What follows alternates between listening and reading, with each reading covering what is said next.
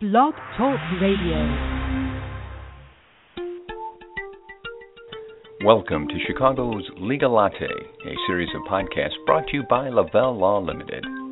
Throughout this series, the attorneys from Lavelle Law will share their answers to questions about a variety of topics for individuals and small businesses. To participate in today's discussion, you can email us at podcast@lavellelaw.com. So today's topic is one that I'll admit made me a little bit edgy when it was first brought up, and I'll explain why in just a moment. Hi, everybody. Jim Mitchell back with you again for another edition of our podcast. And today the focus will be on assembling and orchestrating a team of professionals to assist you with your estate and financial planning needs. Now, we've talked about those needs in the past and pretty much always focused on a single point of contact. So it does concern me that the average individual might pull back when we start talking about a team of advisors. However, it appears that if it's the right team, this is actually a great benefit. And today we've assembled a good team to have the discussion and help us understand why. Joining me first is a good friend of the podcast, Attorney Heather Walser of Lavelle Law, and for the first time, Michelle Smalenberger, a certified financial planner from the firm of Kabarick Financial Advisors, is here. So welcome to both of you. Thanks for being here today. Thanks for having us, Jim. It's always a pleasure. Looking forward to it. Heather, I'm going to start with you. When we talk about putting a team together, do I start to lose control, or can I still call the shots in that situation? No, that's a really good question. So we sort of like the sports analogy. The plan is that you're sort of the quarterback, so to speak, which means you, the client, really are in charge of running the overall game plan and making big picture decisions. But the benefit of having multiple advisors is that you can have specialized people who focus on what they are knowledgeable in, particularly in their own specific field. And the thinking, just to continue the metaphor, is that you can kind of hand off the ball to the best person for that particular job. And what sort of functions or jobs or disciplines are we talking about when we put this team together? Who should be represented? Yeah, so very interesting. There's several different professionals. You could have a financial advisor who may be the person who knows all of your numbers, the different accounts that you have, and then you'll have an attorney, so an estate planning attorney who's going to know all the documents that we need to put in place, an accountant who's going to actually do your tax return every year, so they're going to see things from a different point of view, and then another person could be your insurance agent. So really any combination of those depending on the specific situation. All right, and Michelle, those are obviously some of the important pieces there, and I think most people probably have at least one of those, an attorney, an accountant, probably an insurance agent for sure, and in many cases more than one can sort of be identified. But if you have them and you have multiple of them, how do you go about building that team approach among them? Sure, yeah. So it's always great to start with asking questions when we'll get a new client who's coming in. They'll ask questions to ask, will you work with my attorney? Will you work with my existing accountant, insurance agent? Because one of the things we don't want to do is change everyone who you've been working with that you may have a great relationship with. We want to work with those people. We just want to become part of the team. So on the other hand, if they have people who maybe aren't doing a great job or they don't have them in place, we want to refer them to people that we know are going to take great care of those clients, so we can refer people who will then become part of their team. And also, just ask, how we work with those professionals. Yeah, because I want to jump in there because you just said something I want to follow up, which is you refer people. Because I'm thinking if I need to get other people built into this team, if there's a gap in my coverage on one place or another, should I go to the people I work with and ask for a reference? I assume they should be familiar with others across the industries and might be able to point me to the right people. Yeah, that's always a great starting point. With any relationship, with any kind of advisor, the most important thing is the client's personal rapport with that person. The best advisor or accountant or attorney for one person may not be the best fit for another. So it's always a great starting point, and one of the benefits of asking for referrals from professionals with whom you're already working is they know you, and they know your style, and they know your needs. So it's absolutely a fantastic place to start. Mm-hmm. Yeah. And Michelle, go back and tell me now a little bit about the process of getting the team to work together and how one professional might incorporate others to sort of meet the needs of a particular client. Sure, yeah. So we have a process when we start with a client where we want to get all the information that a client already has in one place. And so that's assembling any estate planning documents that are already drafted, any past tax returns, any insurance policies that they already have, so that everybody knows and we're all on the same page. So then from there we can say, okay, is there specific work that needs done in each of these areas? And we're all aware, the client and the advisors, we're all aware of everything that's going on. So then we can move forward and say, okay, what does this look like today, but also what does this look like down the road? And we've got a working document that we're all aware of. The other thing is being aware as a professional of who's out there, what new products or what are new laws and regulations. So it's always keeping in contact with those other professionals so that you're aware that they know what's going on too. So you raised a little bit of a red flag for me there, which makes all the sense in the world. But you talked about tax returns and estate plans and other documents now that maybe need to get spread around between a few different people.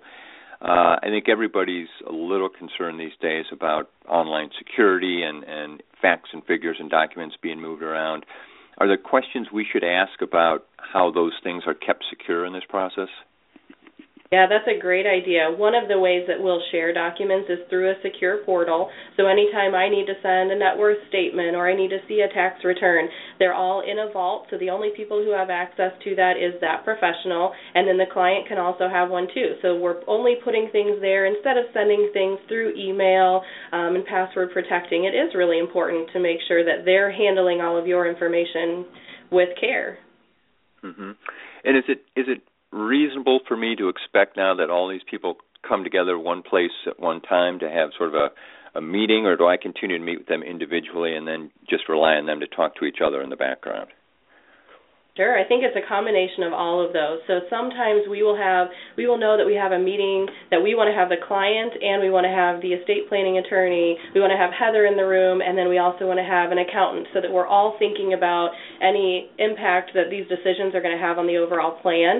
So sometimes everyone's going to be in the room, and then sometimes it's just a phone call to each other to say, hey, just a heads up, here's something I noticed that you're going to notice when you do the tax return.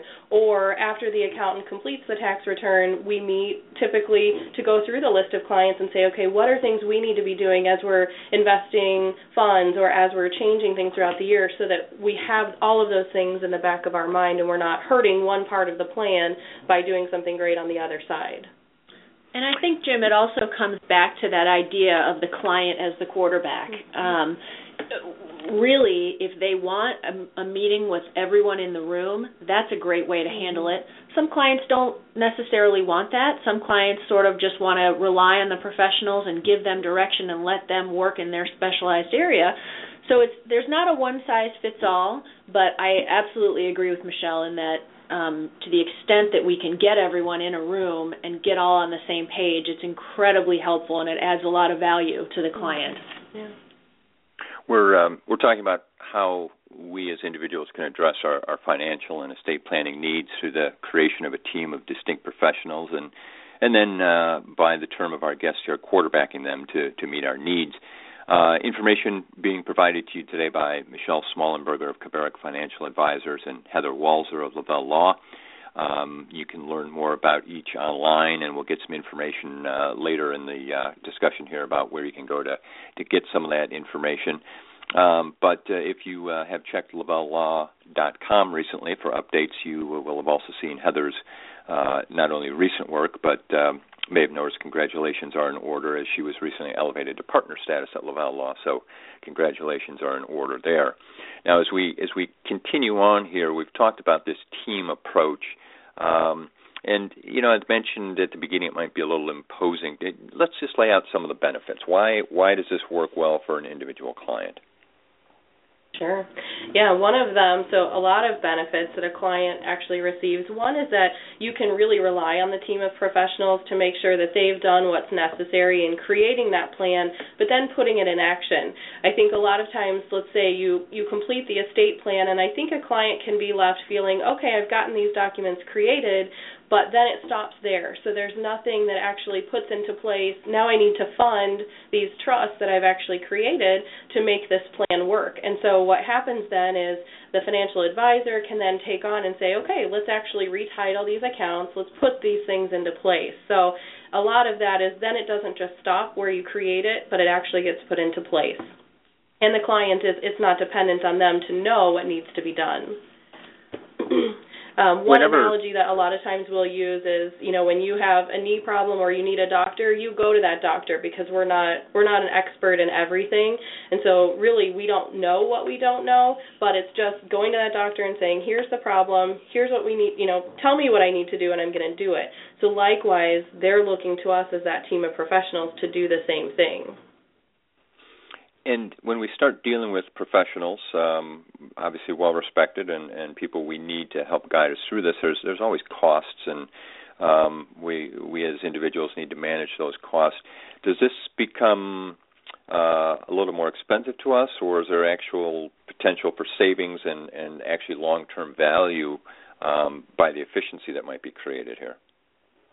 Yeah, I think there's actually a long-term value that you can get in that. For example, if we have a client who passes away, as part of their ongoing service that we're providing as maybe investment management or the financial advising, those are going to be things that we're going to handle just as part of that regular fee. Whereas, if you talk to the attorney, we definitely need to get them involved, but they may not be the best to say, okay, now we need to do this with this account or this with that account. So we get them involved to say, we want to make sure we're doing the right things with the account, but that could be, just part of a fee they're already paying, so then it's not something additional.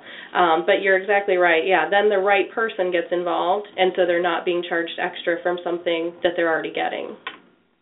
Yeah. And Heather, you and I have talked about timing on a lot of this in the past, some of our discussions. Is this team approach better instituted once an estate has grown to a certain level, or can a young couple or individual jump right in using this approach from the get-go? Yeah, that's a great question. Really, everyone should jump right in from the get-go. There's no bad time to start. In fact, the sooner the better is typically our idea. I want to highlight something Michelle said when she was speaking before. One of the biggest obstacles for clients is that you don't know what you don't know in a lot of areas, and the sooner you can get some experts in place to help you identify potential issues, absolutely the better. And if we, let's just say we've got a minute or so left here when we talk about that, what are some of the things that, because we want the individual, the client to be involved too, what are some of the things they should come prepared to talk about? Is it just their goals and some of the things they want to accomplish, or how do they approach this team in terms of getting them on the right track? That's exactly right. Generally, their goals are going to be driving the whole purpose of the engagement.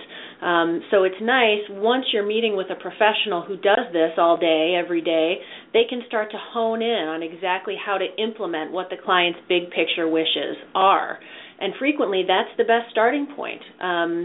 Working as a team, we can sort of guide the client in the right direction and help them to determine what their goals are so that they can call the shots on the bigger picture items, and we can hone in on what needs to be done to implement those and to get those plans across the goal line. Okay. Well, time never works in our favor on the podcast, but certainly the amount of information we share is well beyond what we would imagine we'd normally get. So I want to thank you both. Now, Michelle Smalenberger of Kaverick Financial Advisors, first time with us today, so can you share with us quick information on where people can find out more about you or get in touch with you if they'd like to have a further conversation? Sure, yeah. So you could go to our website, www.kaverick.com, or call our phone number, 847-934-7777.